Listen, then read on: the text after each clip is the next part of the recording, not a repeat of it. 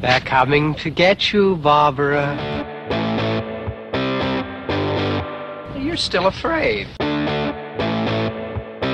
Stop it! You're ignorant. Hello and welcome to Night of the Living Academic. I'm Caitlin, and I always welcome all horror movies into my heart with open arms, even the misfit ones. And this is your co-host, Matt, and I have a thing called Standards. And today we're going to be talking about the 2019 film, The Beach House, written and directed by Jeffrey A. Brown. It was just released on Shudder 2 days ago at this point, as of recording. Okay. Yeah, so we're right on top of it. Yeah, but I guess before we get into The Beach House, I feel like we should probably explain ourselves a little bit. Yeah, we're back. You know what's funny? We've had more time than ever to be doing this podcast in this pandemic environment.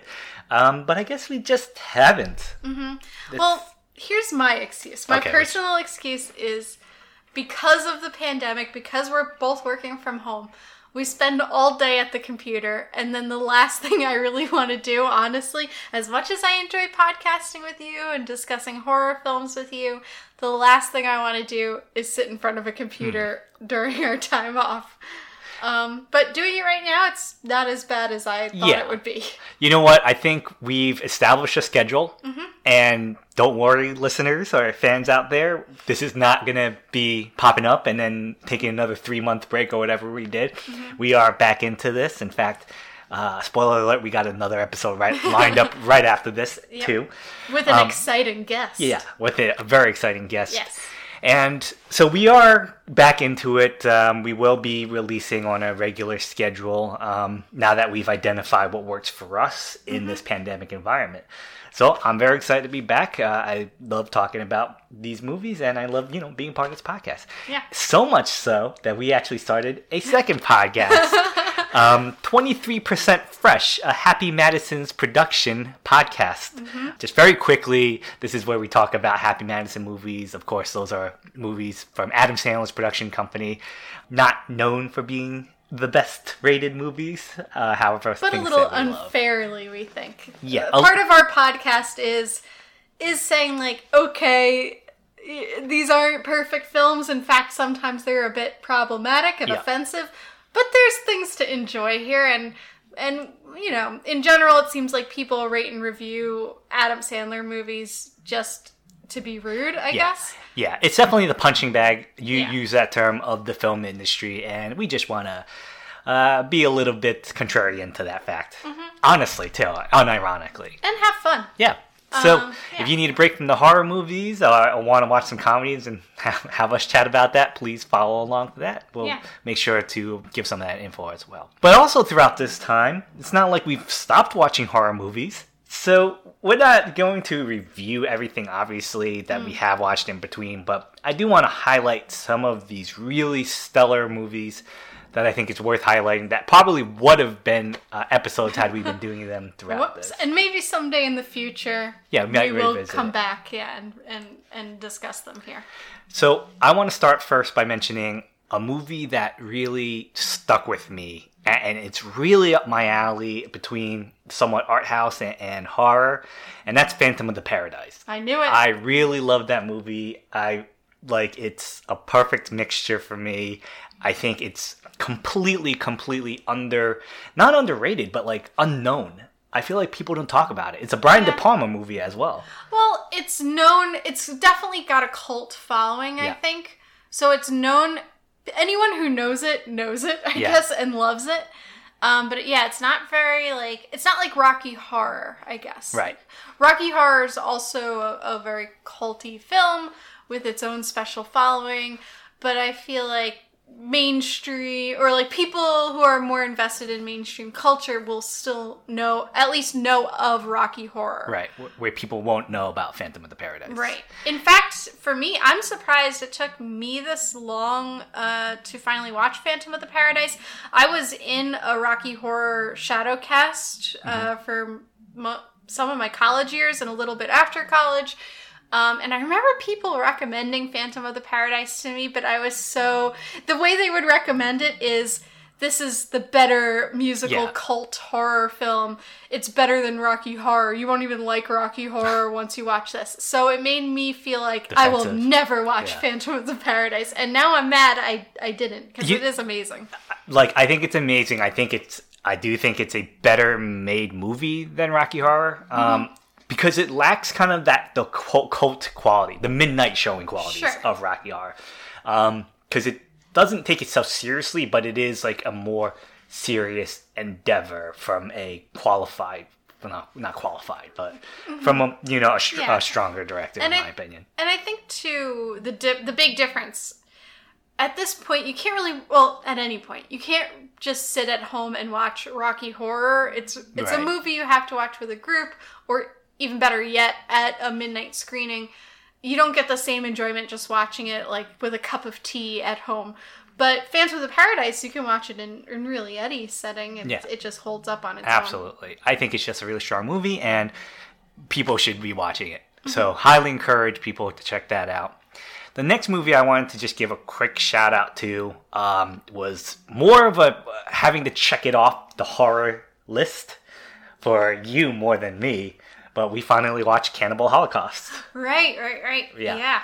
So thanks to Joe Bob, I guess. Yeah, thanks to Joe Bob. It played on Joe Bob. The only thing I really wanted to mention with that is beyond the deserved notoriety that it got and controversy it got, and it is controversial. I closed my eyes during anything with animals, so anything I say that's positive about this movie, just know that I couldn't watch the entire film because I refused to watch those scenes.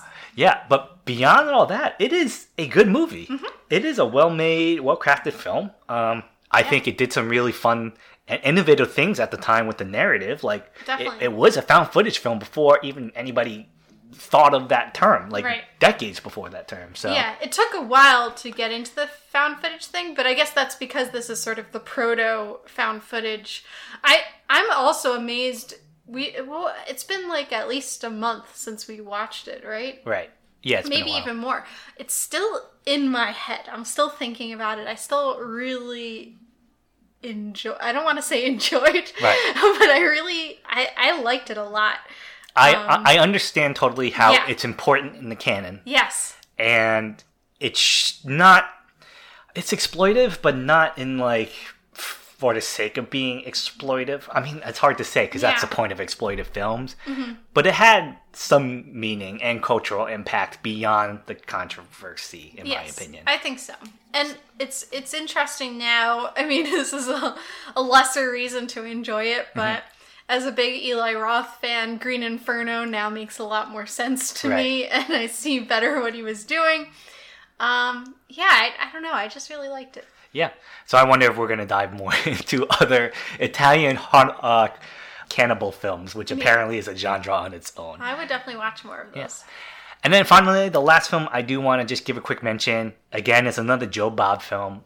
And this was straight fun. One Cut from the Dead. One Cut of the Dead? I'm not quite sure. I think of the Dead. One Cut of the Dead. Really, we can't talk about it. No. And yes, people say that, but truly don't look up anything about it. Just watch it. Just a good time. Yeah, film. Fun film, yeah. Not like worth trying to say how good it is objectively in quality. It's just like pure enjoyment, I think. But it is also really well done. It's not mindless. It's fun and good in a pretty smart way. Yeah. And actually, I want to bring up one other film that we watched because Matt finally got to watch the movie that this podcast is named after. Oh. George Romero's Night of the Living Dead. Yeah. I had good opinions about it. I'm not sure why those first couple times I never made it past the first 10 minutes, I feel like.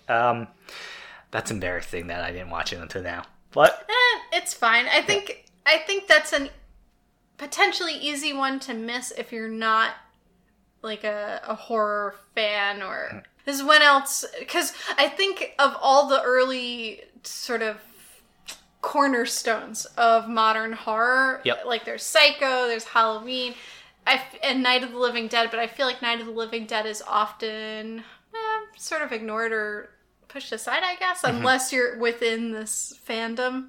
I don't know. Well, I think it absolutely deserves the being a cornerstone. Mm-hmm. I think it's more than competently made, ahead of its time, certainly, and pretty fun to watch too. I'm glad I watched it. I had nothing but good things to say. It's not my favorite thing in the world. I don't think it's mind-blowing or anything. Oh my god, disagree. And I think it was fun to watch. Well, not fun maybe, but interesting to watch in the midst of the pandemic and being stuck inside a house. Yeah. Well, again, respect its importance is not in my personal canon is all. Fair enough. But I think it's... Oh, I'm actually going to bring up Night of the Living Dead as we talk about the beach house, because I think I definitely see some influences there.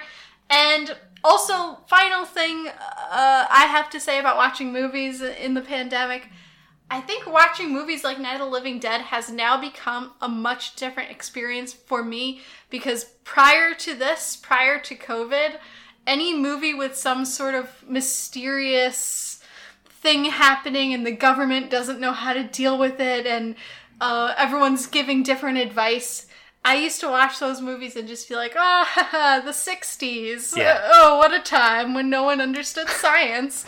And the Cold War, so paranoia.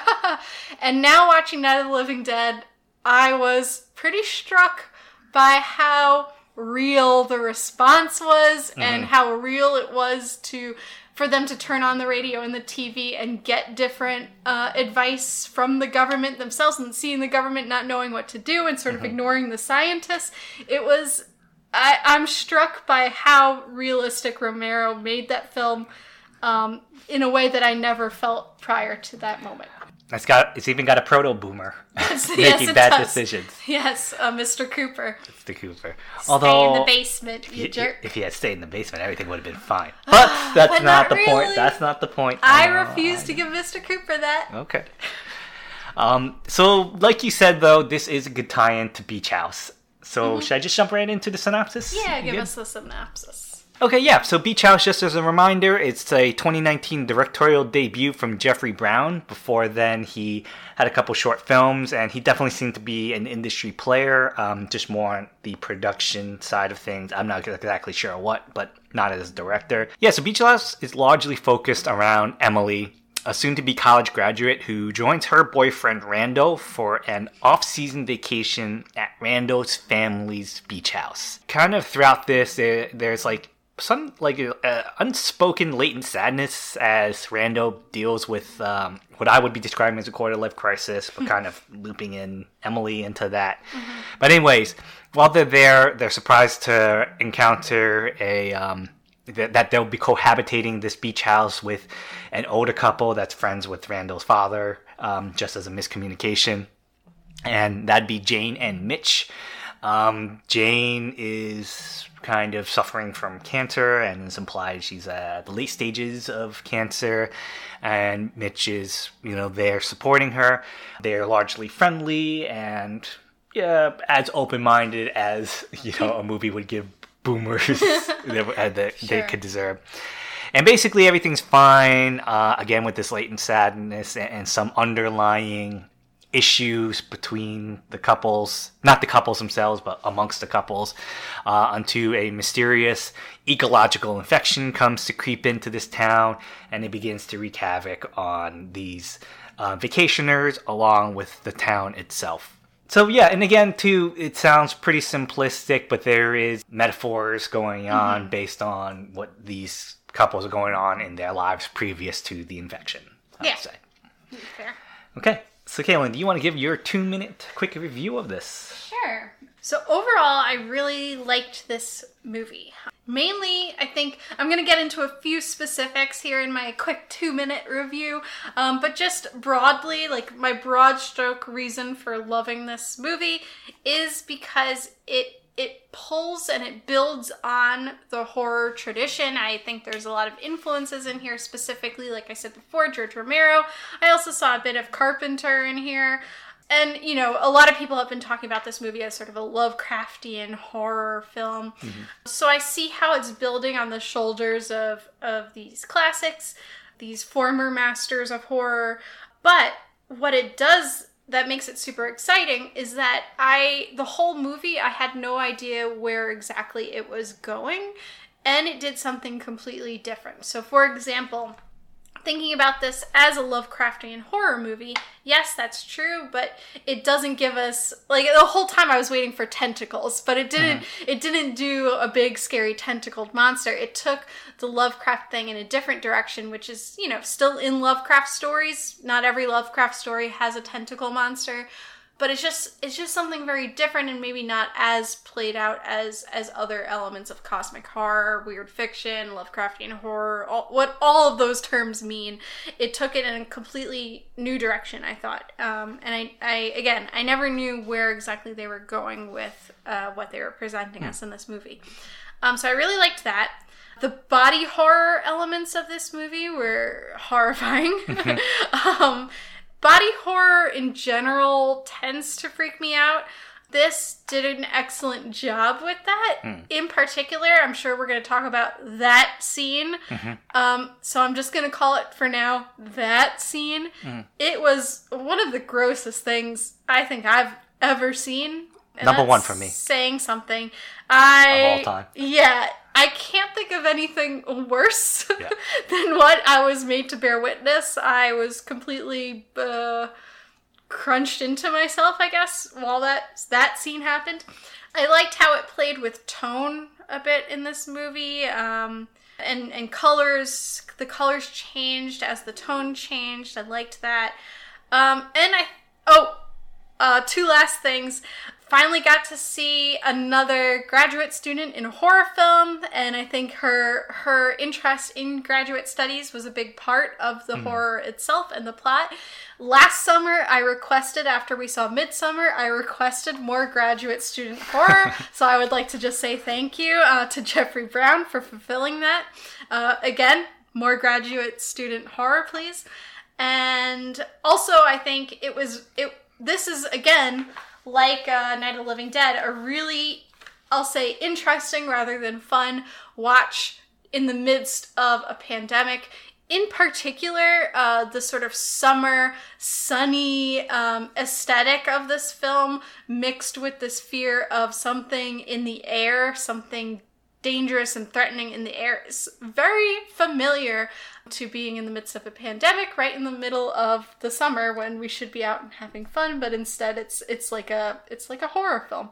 So yeah, overall, I really enjoyed it. Cool. So I largely don't disagree with anything. We'll talk about this. I will talk about whether it is supposed to be like a nice summer out, because I'm not sure if that was the case.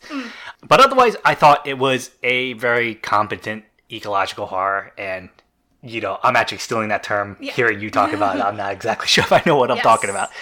But I think one of the strongest suits is the movie's ability to create this really languid, morose, and atmospheric vibe. And it was a really nice contrast to watching our previous episode, Color Out of Space, because it still has that, like you said, Lovecraftian direction, but it doesn't go like buck wild. It doesn't go crazy. And throughout it, it's just this low flame of dread that I really liked.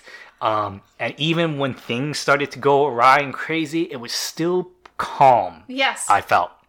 And that was something that I thought was a really fresh take on it, and I really liked, and throughout this, it's punctuated by some mere moments of pure horror. Yes.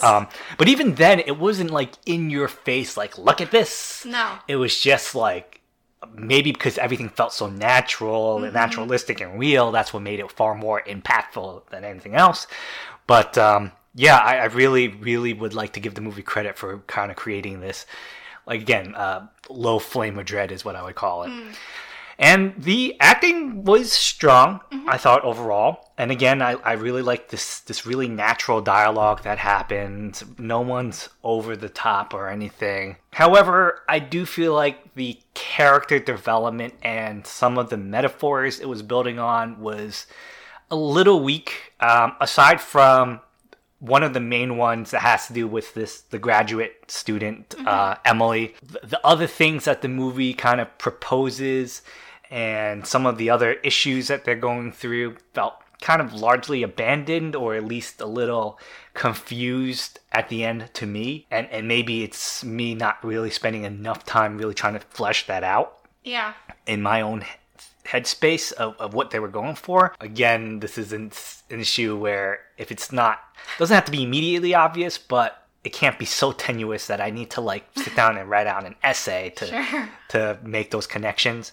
Well, we'll talk about that. Yeah, we'll talk about that. And in the past, I've been proven wrong that I should, maybe things are more evident than it seems. I do think overall, though, that those themes are weaker in general than I would have liked it to be. Again, except for the main one, which I really do like. And I really liked how this main one with her, and we'll talk about it more, but it really pulled the movie together and really made this like metaphorical. Pretty positive vibes. Again, it's that low flame of dread punctuated by pure moments of horror. The movie's ability to create this environment. Yeah. And okay, I really like that, and I really like your idea of this, what did you say, like a slow flame of dread? Just a low, like I'm literally thinking in terms of cooking.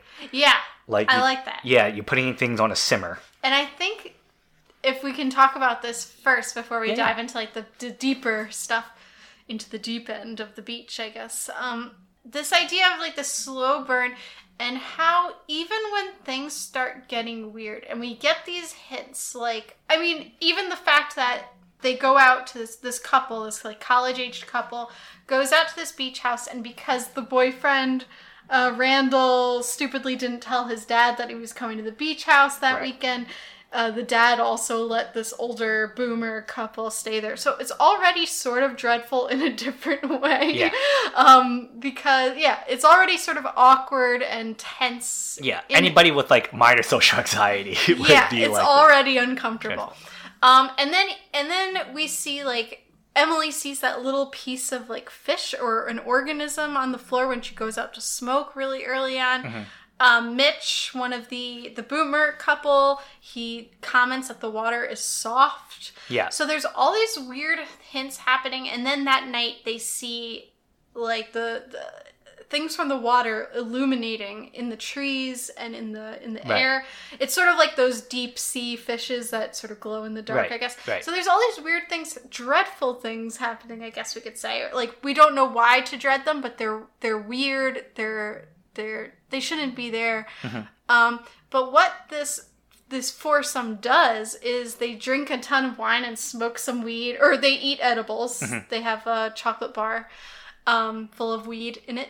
And they just play records and hang out and philosophize.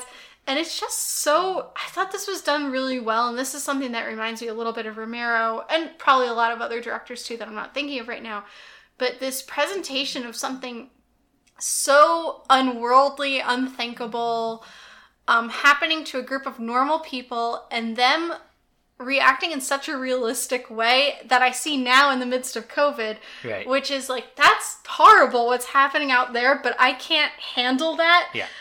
Or even like, I can't conceive that that's as dangerous as it probably is. So we have to keep on living. So let's just drink wine and have some edibles indoors. Let's, make sure the doors are closed.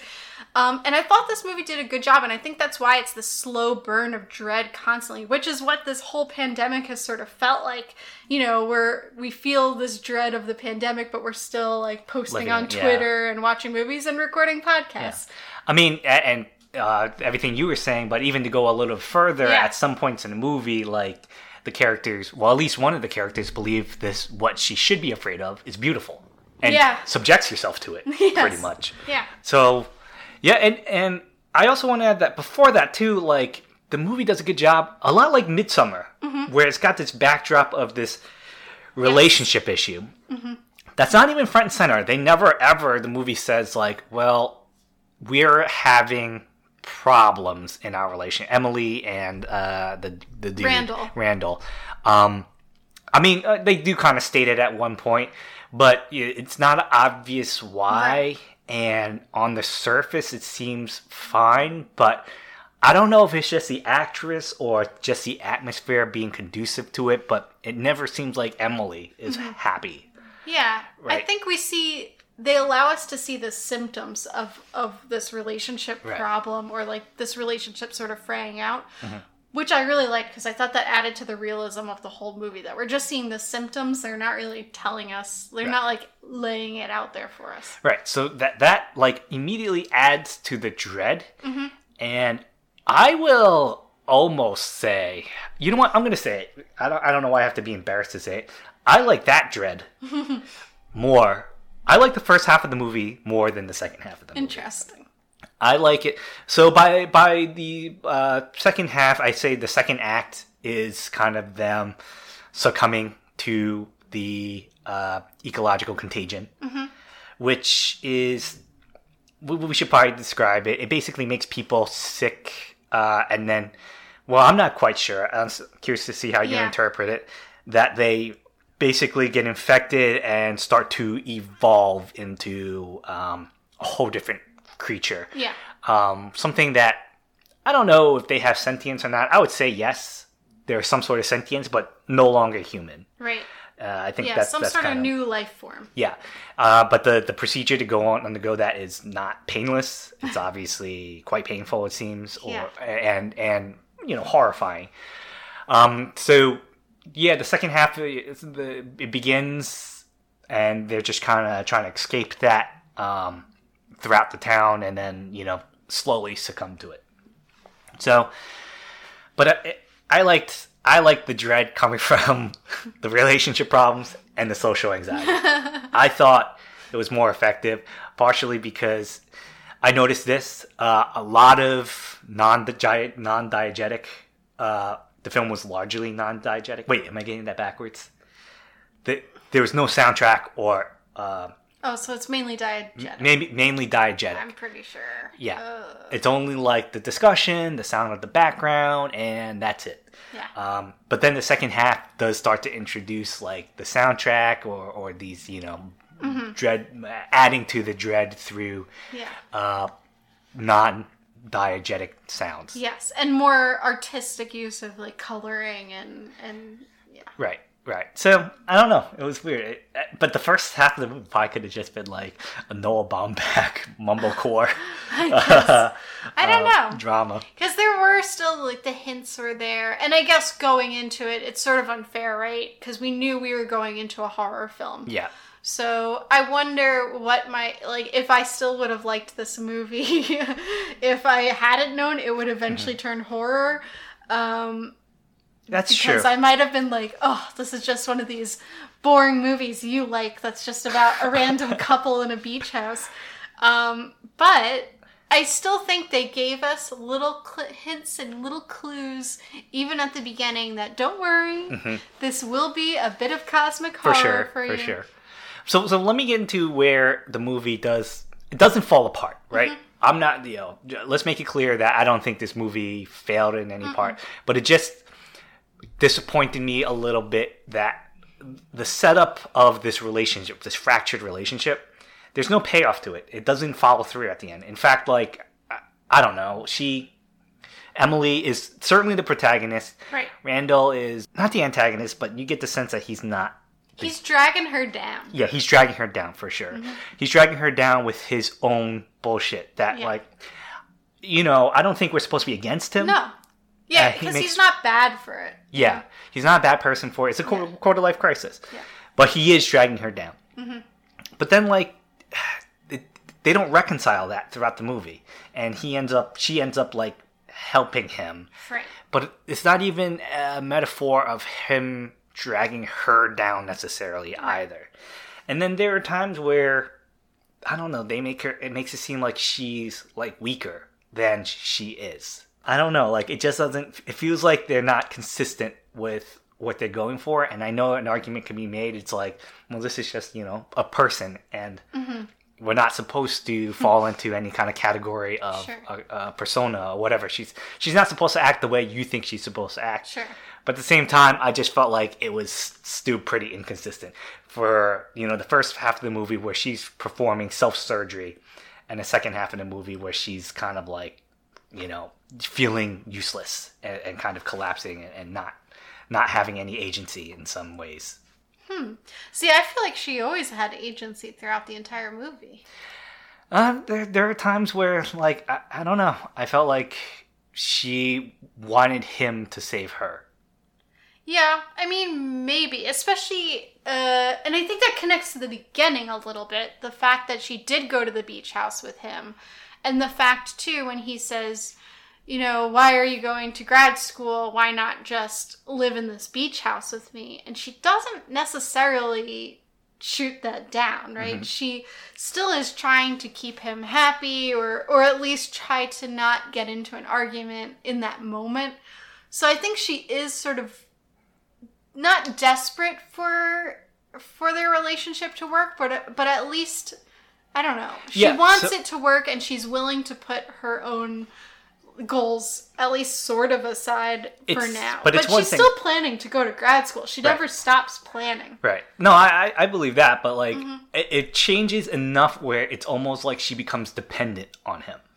I got that sense in the second half, even though he's like at this point sickly. Sure. And definitely not somebody she can depend on. But it just, I don't know. I just didn't feel like that relationship went anywhere. See, I just saw that as like an expression that she really did love him, and she was willing to take care of him even after he's started this transformation or he got infected or whatever. And I think it's meant to parallel the Boomer couple with Mitch, the husband, and then I forget the wife's name. Jane, who has cancer.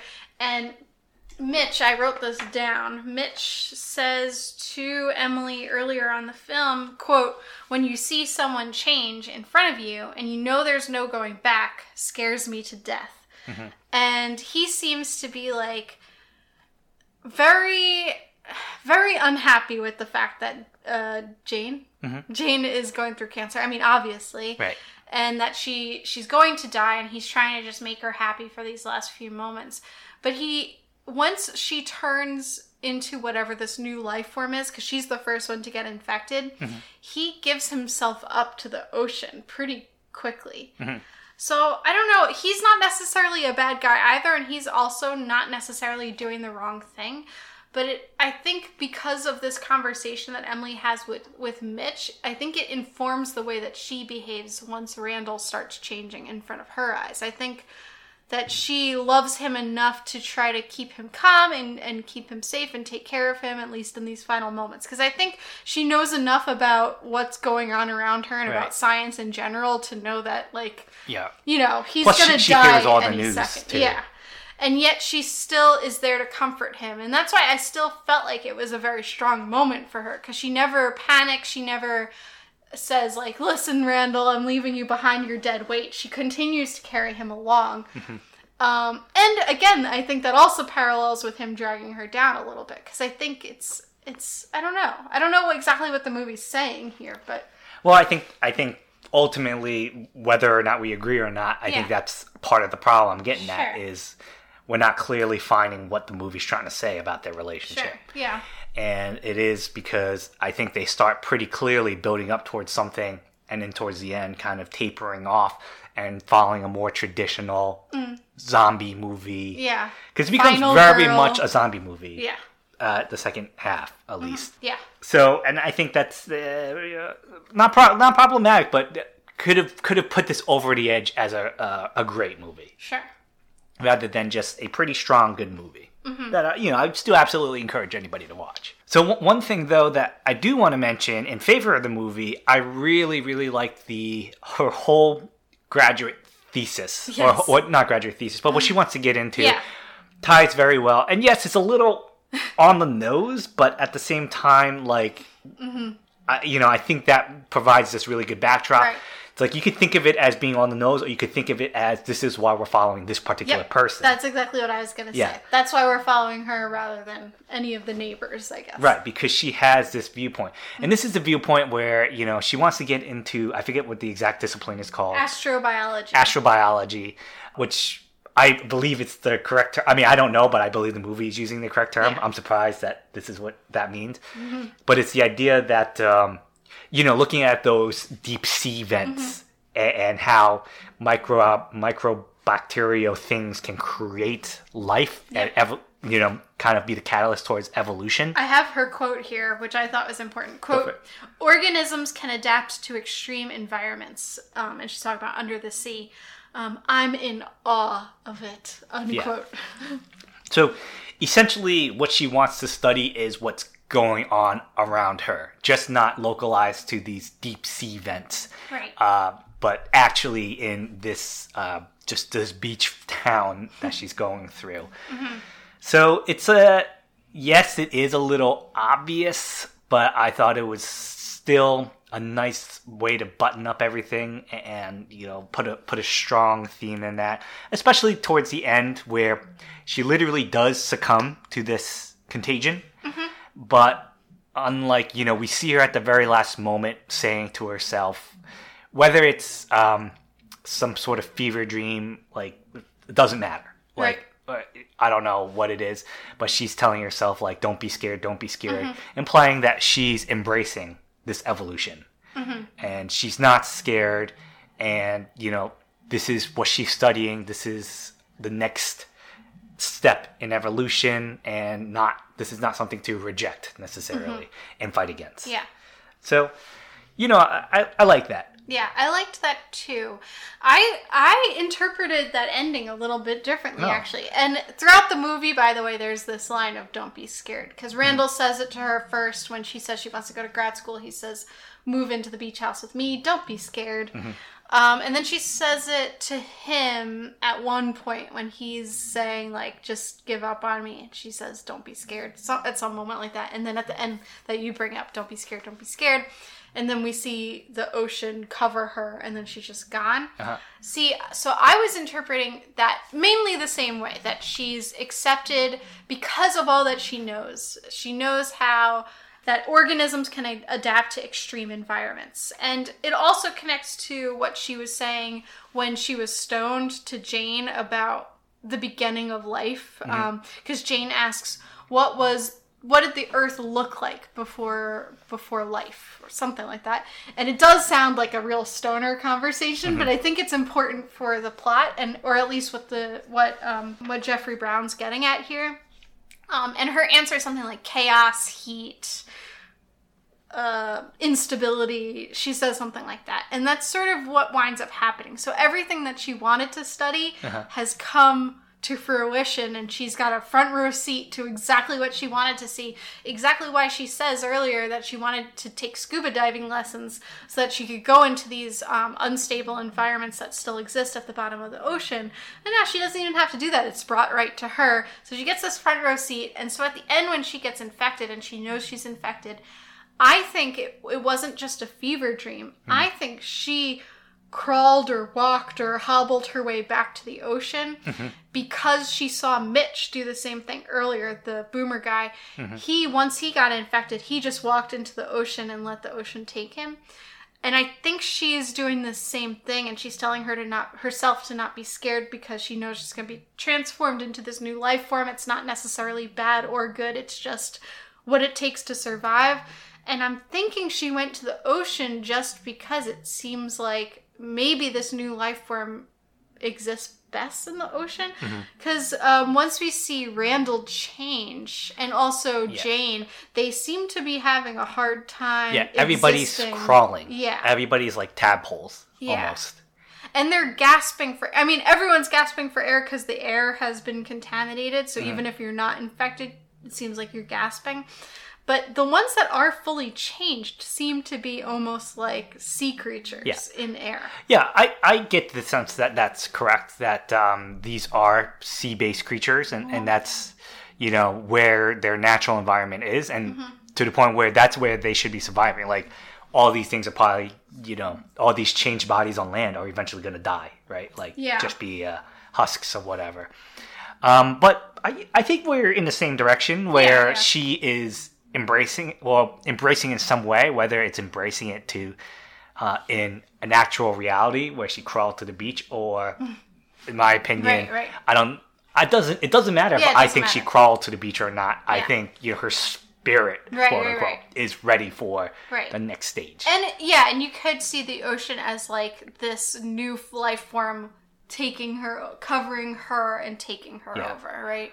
But you know what? I think maybe you're right, because before, when she finally becomes evolved or starts to be infected, she ends up in this pond, let's say. Yeah.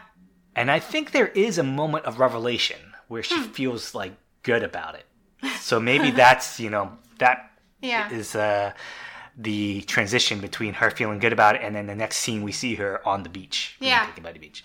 But then again, the only thing is that she doesn't kind of get washed away at the beach. She disappears. So that's what made me think it's more of a fever dream. I think it could work both ways. Yeah. And also there's a line earlier in the movie too where she says how every organism needs water or something. But yeah, I thought this was all interesting. It made me ask this question too. So it's definitely an eco-horror film. So it's looking at this it's sort of an environmental revenge film, or like a nature revenge in some ways. I think revenge is pretty harsh. Is a pretty harsh way to put it. Yeah, so I don't think it fits in that genre. So it definitely fits in that genre of nature revenge, I think. But I also think it's doing something very different in that it's not giving agency to nature. It's just saying this is what's naturally happening. It's chaos and, figure it out. You better evolve. Which I really like, because most nature revenge movies are in that way, where they give nature some sort of malice or agency. And that's, the wrong way to look at nature, I think.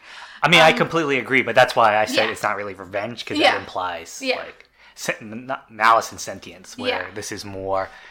It's not even like, when we say forces of nature either, like a tornado, because there's still like a bit of malice in that.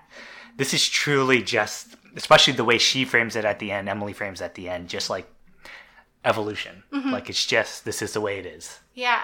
I think that's important because so I'm currently, just to disclose why this is on my mind, currently writing a dissertation chapter on eco-horror, eco-gothic. And a lot of eco-gothic scholars seem to believe, and I agree with them, that the whole way we talk as humans, we talk about, especially in America, we talk about forces of nature, quote unquote, it always gives this sort of vengeful, almost evil agency to nature. Like a monster tornado and forces of nature revenge. But even in terms that have nothing to do with horror films, it seems like we constantly ascribe this sort of vengeful agency to nature. And a lot of eco-gothic scholars then go on to talk about why this is dangerous to have this ingrained in our minds, the way we view nature. It becomes almost like commonplace thinking to view nature in that way. But I think this movie is so exciting because it completely reverses that while still being a horror film. Yeah. So it sort of shows and proves that you don't need to have this dangerous idea of nature as having a terrible agency to still be an effective horror movie. So what's horrifying is not the contagion itself. I think what's horrifying is the inevitability of this happening. Yeah. Where, it is not this it's not like Lovecraftian of this monster eventually coming out, surfacing, and then coming to get us in some sort of sentient revenge. It's just like this, we're pushing towards this inevitability and it's going to happen to us. And, that's why Emily is not a victim. Right. At the end. She quote unquote wins. Yeah. Because she understands all this, and she's part of the evolution. But here's my question. Yeah. And I'm interested to hear what you think. I don't even know what I think. I don't know how I answer this question.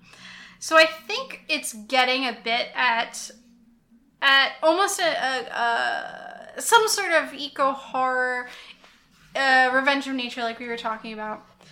But in this very new way and in a better way too, where it's just something that happens. It may be commentating on climate in some way and the way humans have damaged the earth, but I don't even know if that's the case. I say that only because it's in the air. But anyway, I don't even think that's right. But I personally did not catch any to suggest that. Also the fact that human beings are being killed off, that human beings are no longer sustainable life forms on this planet, and you have to go on to something better, which would happen, right, if the climate completely changes and we're no longer able to continue living. So some new life form has to be created to survive on this unstable, chaotic, boiling planet, as Emily describes it. That's why I was thinking of climate change, maybe. But so these humans can no longer survive in this new world. But Emily at the end seems, and so does Mitch, but Emily, more importantly, accepts this at the end and says, don't be scared, don't be scared. Either spiritually or physically walks herself to the ocean to just be embraced by this new life form, this new world that she's going to be in. So what I was thinking was that this is also pushing against this sort of anthropocentric thinking, so placing humans at the center of all life, saying that, being human is the best thing possible, and to be transformed into a new life form is horrifying. But Emily seems to think, I'm a little scared of the change, but it's not something to run away from. In fact, it's something to embrace. So she seems to be going against this anthropocentric way of thinking, saying, being a human, it was fine, but it's not the only way to live, so I accept this new thing. And this whole discussion of the world before human beings is like almost innately terrifying. Like listening to that stoned conversation about what the world was like before life was sort of scary to listen to. It was almost innately to think about a world with no life forms, with no human beings, just me as an audience member. And I was thinking a little bit about Elizabeth Parker, who recently published this book called The Forest and the Eco-Gothic. She breaks down what Nash talks about. He's this theorist about he's an eco-critical theorist. He talks about the word wild, the etymology of the word wild, basically means the absence of human life. And that's why wilderness in general is sort of scary. And I think the ocean counts as a site of wilderness. And this idea of the absence of humans being so scary, which was both in our past, as Emily discussed it before life, but now it's also in our present as human beings are being transformed into this new life form. So I think the film is, part of its horror is coming from that concept of this, we have to imagine this future or this present without human beings. But then Emily accepts this future completely and tells us to, don't be scared, it's fine. So I wonder if this film arguing against an anthropocentric view of life, or is it using that? Oof, that's a lot for me to catch up on. I mean, I follow, but I don't have an answer either. I hope that wasn't incoherent. I don't know. I don't think it was well, I don't know what your final conclusion is actually I don't know. So I'm just asking, are we, as the audience, are we supposed to be with Emily at the end? Are we with Emily saying, it's fine if we can't be humans, if this world can't have human beings anymore and it has to have a new life form, that's fine, that's not scary? Or are we supposed to be watching this saying, oh, a world without human beings, the absence of humans, that's terrifying? So I actually want to bring it back to, from the movie's perspective. I don't think either. That's what I mean, the movie's perspective. What is it? What does it want? So not the movie's perspective, but the character's perspective. I think I think the movie actually does a good job of not saying one way or the other which is better, which is worse, right? Being anthropocentric or not. I think we're supposed to root for Emily. Okay. And whatever is making Emily happy and satisfied. Maybe not happy, but satiated. Sure. And so I think that would be anthropocentric in that case. Sure. But I don't think the movie's outwardly saying that we, the audience, need to be at her level. We just need to sympathize and empathize with her. Sure. Making her happy. Because, I think the next closest person you could jump to is the older father figure, Mitch. He is So he makes some interesting statements where he wants to, cover his ears and not talk about like any of this. Yeah. Right? He keeps saying like, "Oh, that's too thoughtful for me. This is too thoughtful. I just want to be I'm a baseball coach. Yeah, I just want to coach my team and that's the end of it. I'm not a bad guy." And he isn't a bad guy. No. He's a thoughtful, well, not thoughtful in that way, but he just like almost can't fathom. Yeah. It's too scary to fathom all of that. And he ends up embracing. He ends up being anthropocentric. Not anthropocentric. Or at least... Or I almost feel like, though, maybe when he goes in the ocean, it feels different. It feels more suicidal.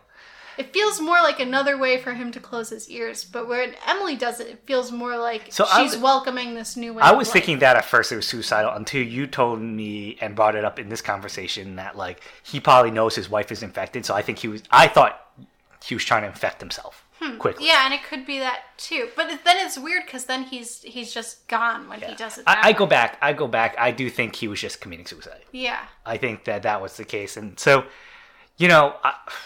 what am I trying to say here? I really don't think the movie is trying to get us to believe it itself has a theme. Okay. I think it's revolved around Emily. Yeah. And that's it. But I think there's something innately terrifying as a human being watching this movie, being made to consider, even in the past, a world devoid of life, devoid of human beings. Mm-hmm. And then this future, it forces you to think about a future world without human life too. And I think there's something just like essentially scary about that image. And it plants that in your head because of the conversations. Mm-hmm. But then at the end, our hero, Emily, says, "You know what? That's fine. I embrace this." And I think that's what's interesting, that it's creating horror from this concept, but then it tells you don't be scared of that concept. You know what, Caitlin? I'm just a baseball coach. Oh, sorry. No. I hope our listeners don't hate this. I think there's a knot in this movie that I think is really interesting. You know me enough to know that I'm pretty have a pretty Taoist approach and go with the flow kind of attitude. Sure. I would be with Emily. I'm just embracing it, and I think it is supposed to be scary, but I think it is up to us to conquer that fear. Sure. Yeah. Not that it's. I hate to say this in the pandemic, that not a viable fear that would be wiped out. We do what we can, and when it comes to that point in time where we can't do any more, then what's the point of being scared? Sure. That's how I guess. feel. That's how Emily feels, in my opinion. So I don't think the movie is trying to say one thing or another. Then I think that's pretty similar to Mitch's reaction, in my mind. It's just sort of like, yeah, my Go wife to the died. ocean. Things are getting weird. So goodbye. Yeah. Goodbye. Goodbye. Then let's take a break from this headiness, and I really think we need to talk about that scene. Yeah. Yes. So why don't you set the scene and describe it pretty much? All right. So after Mitch, actually this is pretty perfect. Right after Mitch walks into the ocean, right? Is this when this happens? Mm-hmm. I think so. Yeah, she walks down to the ocean herself, calling Mitch, and she sees him disappear. And then she realizes she stepped in something, and it looks like a bunch of flesh. Yeah, it's like I would describe it as, it's not quite. It definitely looks extraterrestrial, or just like yeah, it's like jello-y. Yeah, like a beach squid type figure. But less fully formed than a squid. Yeah, so like a jellyfish squid, but very Lovecraftian looking. Yeah. Too. Yeah, it's like if you put a jellyfish or a squid in what's the thing in Star Trek to make them... like a transporter or whatever. Like a beam? Yeah, and it worked wrong, and you got a squid all mangled up. This is what it would look like. Yeah, like a homunculus or something like that. So she steps in it, and then she looks down she has to wipe it off her foot, and she sees blood, and she sees that her foot has been cut by this thing. And then she sees, horror of all horrors, there's a worm in her foot, and it's a big old hole at the bottom of her foot, a huge worm. Huge gaping hole, and it's almost like a garden snake level worm. And it's slithering inside this gaping wound. I hate it. And it just looks, it's not, we're not going to be able to describe how terrifying it looks. You just got to watch it and feel it. Whatever they did there to design that, made it look terrifying. And it was a huge hole in her foot. It was never as terrifying after that, though. Even though I disagree. Well, it was almost cute where she ends up, she crawls back into the house, into the kitchen, and is able to disinfect it, but also... And she screams out in pain as she's disinfecting. And she has to take out the worm. Mm-hmm. But I don't know, at that point it seemed like, I don't know if we saw it the first time, but it sounds like we saw the same thing, but it didn't seem like a gaping hole at that point. Yeah, well, I think what was happening was her foot was somehow sealing itself up so that the worm was more in there. I think something weird was happening with her biology. I think it's all part of that, creating a new life form thing. I think it was sealing itself up. But that made it less terrifying because it was more like pulling out a blackhead. But it was so long, Matt. And the way it was filmed was very gross, and I felt it in my body. Yeah, it was definitely shivering. Yeah, but I'm shivering as we talk about it right now. I would say that, easily top 3 most horrifying moments when we saw the gaping hole with the worm inside. That was the grossest part of it. But the kitchen scene, far, far less horrifying. Still horrifying, far less though. Maybe not even my top 10. I agree, but I was still shivering at that point and grossed out by it. But I feel like I was only shivering because of what we saw. Sure. And I liked, too, that after she sees this gaping hole in her foot with a worm in it down at the beach, they had the shot of the stairs she had to climb up, and they did that thing where it, like a hallway sort of stretches out a little bit, she looks up and it's whoa, a long set of stairs. And then already she's sort of changing, I guess. Even though she's not actually evolving and changing into this new life form, she's becoming similar to these people who are changing because she has a hard time walking, but it's really just because of this foot, which I thought was pretty interesting. She fights it, actually. She fights it better off than anybody else for a while. Yeah. Ugh. I don't... I truly don't want to ever watch that scene again. Think about not even... Yeah. Well... It was bad. Well, good, but bad. No, congrats for that movie for doing that. And again, all this is juxtaposed to this very serene-ish movie. Mm-hmm. And it is beautiful. Yeah. And it doesn't even make this a moment. It's not like there's a big glaring wow when they show the worm. No. It was just she turns her foot and it's there. Oh. Yeah. Ugh. And very effective. So, last thing I really wanted to cover, you sort of bring up how serene this whole film is. I think just the aesthetic of this movie is worth talking about. So I do like how it like you brought up before, how midsummery it is. It's a bright summer beach house, but it still feels, from the very beginning, just feels very gloomy somehow, even though it is sunny. Yeah. And then the things coming out of the ocean themselves are glow in the dark, so we have this really cool night scene where everything is glowy and very pretty, but apparently very dangerous. And then once she changes, I think that's where the change happens, right? Or does it happen before? The film changes the way it looks. Yeah, once at a certain point, it becomes very neon. Once it becomes night, and I wouldn't say neon. It's just more like it almost like something's burning in the background at all times. There's flames in the background. I guess so. And there's a lot of pink shades. Yeah.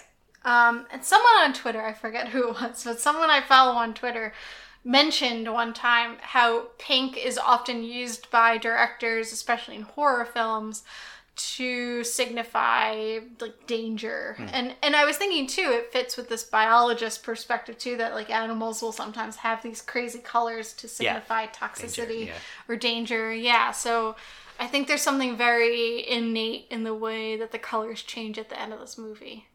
No, I agree. Yeah, and I don't know. Towards the end there too, that didn't work for me as much as Color Out of Space did. Sure. Just because I think Color Out of Space really went all out with that. Yeah. And this one was still, even with the changes in color, was still a little bit subdued. Yeah. But I wish it went a little bit more, but I think, it was a little different because everything was really foggy. So they needed to make everything foggy so things weren't kind of vibrant and clear. Yeah, maybe was it foggy from the very beginning? Maybe that's why it felt... The fog rode in and out. That's true. But then towards the end of the movie, it was kind of like universally foggy throughout. Yeah. So... Interesting. Yeah, that's when her boyfriend started, Cindy Randall. So I think that's all I have. Yeah. Is there anything else you wanted to talk about? No, not really. For all the compliments we're giving, I still think it's pretty narrow in scope. And also, it's to an extent the depth of it. So, I don't think this is going to be a truly mind-blowing movie with a lot to dig out from. No, yeah. So I think we did. Let's just be all to say we did a good job covering it. And you know what? Since we usually end on a final review, that's kind of mine. Okay. The only thing I want to add is I really do think it is doing something a little special with the subdued, again, using this term, low flame dread it builds. I think I do want to make sure to point out, too, I think good acting from everybody. Yeah. Well, Jane doesn't have much to do, but still.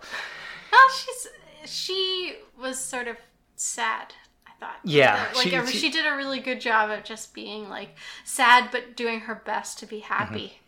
So, out of my ratings, let's do it out of footworms. Oof, I don't know. Yeah, I didn't. I feel like 0 footworms is the best. I should be the best. But out of 10 footworms, I'll give this a 7.2 footworms. I think I am going to agree pretty much with you. I really liked it. I think the difference, I think what you're saying, there's not that much depth. I think it's all sort of on the surface. I think that's the thing of this movie. It doesn't give everything, but it is there, but you still have to think a little bit about it. Like I said before, I think it shows the symptoms of a lot of what's going on without being explicit about the cause. And I think that's the case not just with the relationship, but with everything that happens in this movie. It's showing us the symptoms, and you need to do a little bit of work to figure out the cause. But yeah, it's not like a metaphorical philosophy film, or I don't know. Not as impactful too as Midsommar or even Color Out of Space, in my opinion. Well, Color Out of Space is more of a fun ride. I think it's similar to Color Out of Space, but maybe a little more serious than Color Out of Space. Because we don't have Nicolas Cage trying to milk. What did he milk? I don't know. Like an emu or something? Yeah. It's definitely more morose. And Color Out of Space, I think, it's not that it's deeper, but it was more about being on the ride for it, where this movie is not necessarily that. So I think it had that going for it. I'm just saying that I prefer Color Out of Space a little bit more. Yeah. But yeah, I still thought this was really good. I'm excited to see what else this director does. Yeah. Definitely good directorial debut. First directorial debut. Yes. Their debut. So yeah, I'm going to give it an 8 out of 10 footworms because I very much enjoyed it. And again, the footworm scene definitely gets a star of its own, or a footworm of its own. Absolutely worth checking out if you're into anything Lovecraftian, anything eco-gothic, and body horror too. Yes. So. Yeah, it covers a lot of ground. Yep. So I am glad to be back. Me too. I'm glad we covered this episode. So thank you everybody for listening, and hope you join us for our future episodes. Yes. See you there. Goodbye. Bye.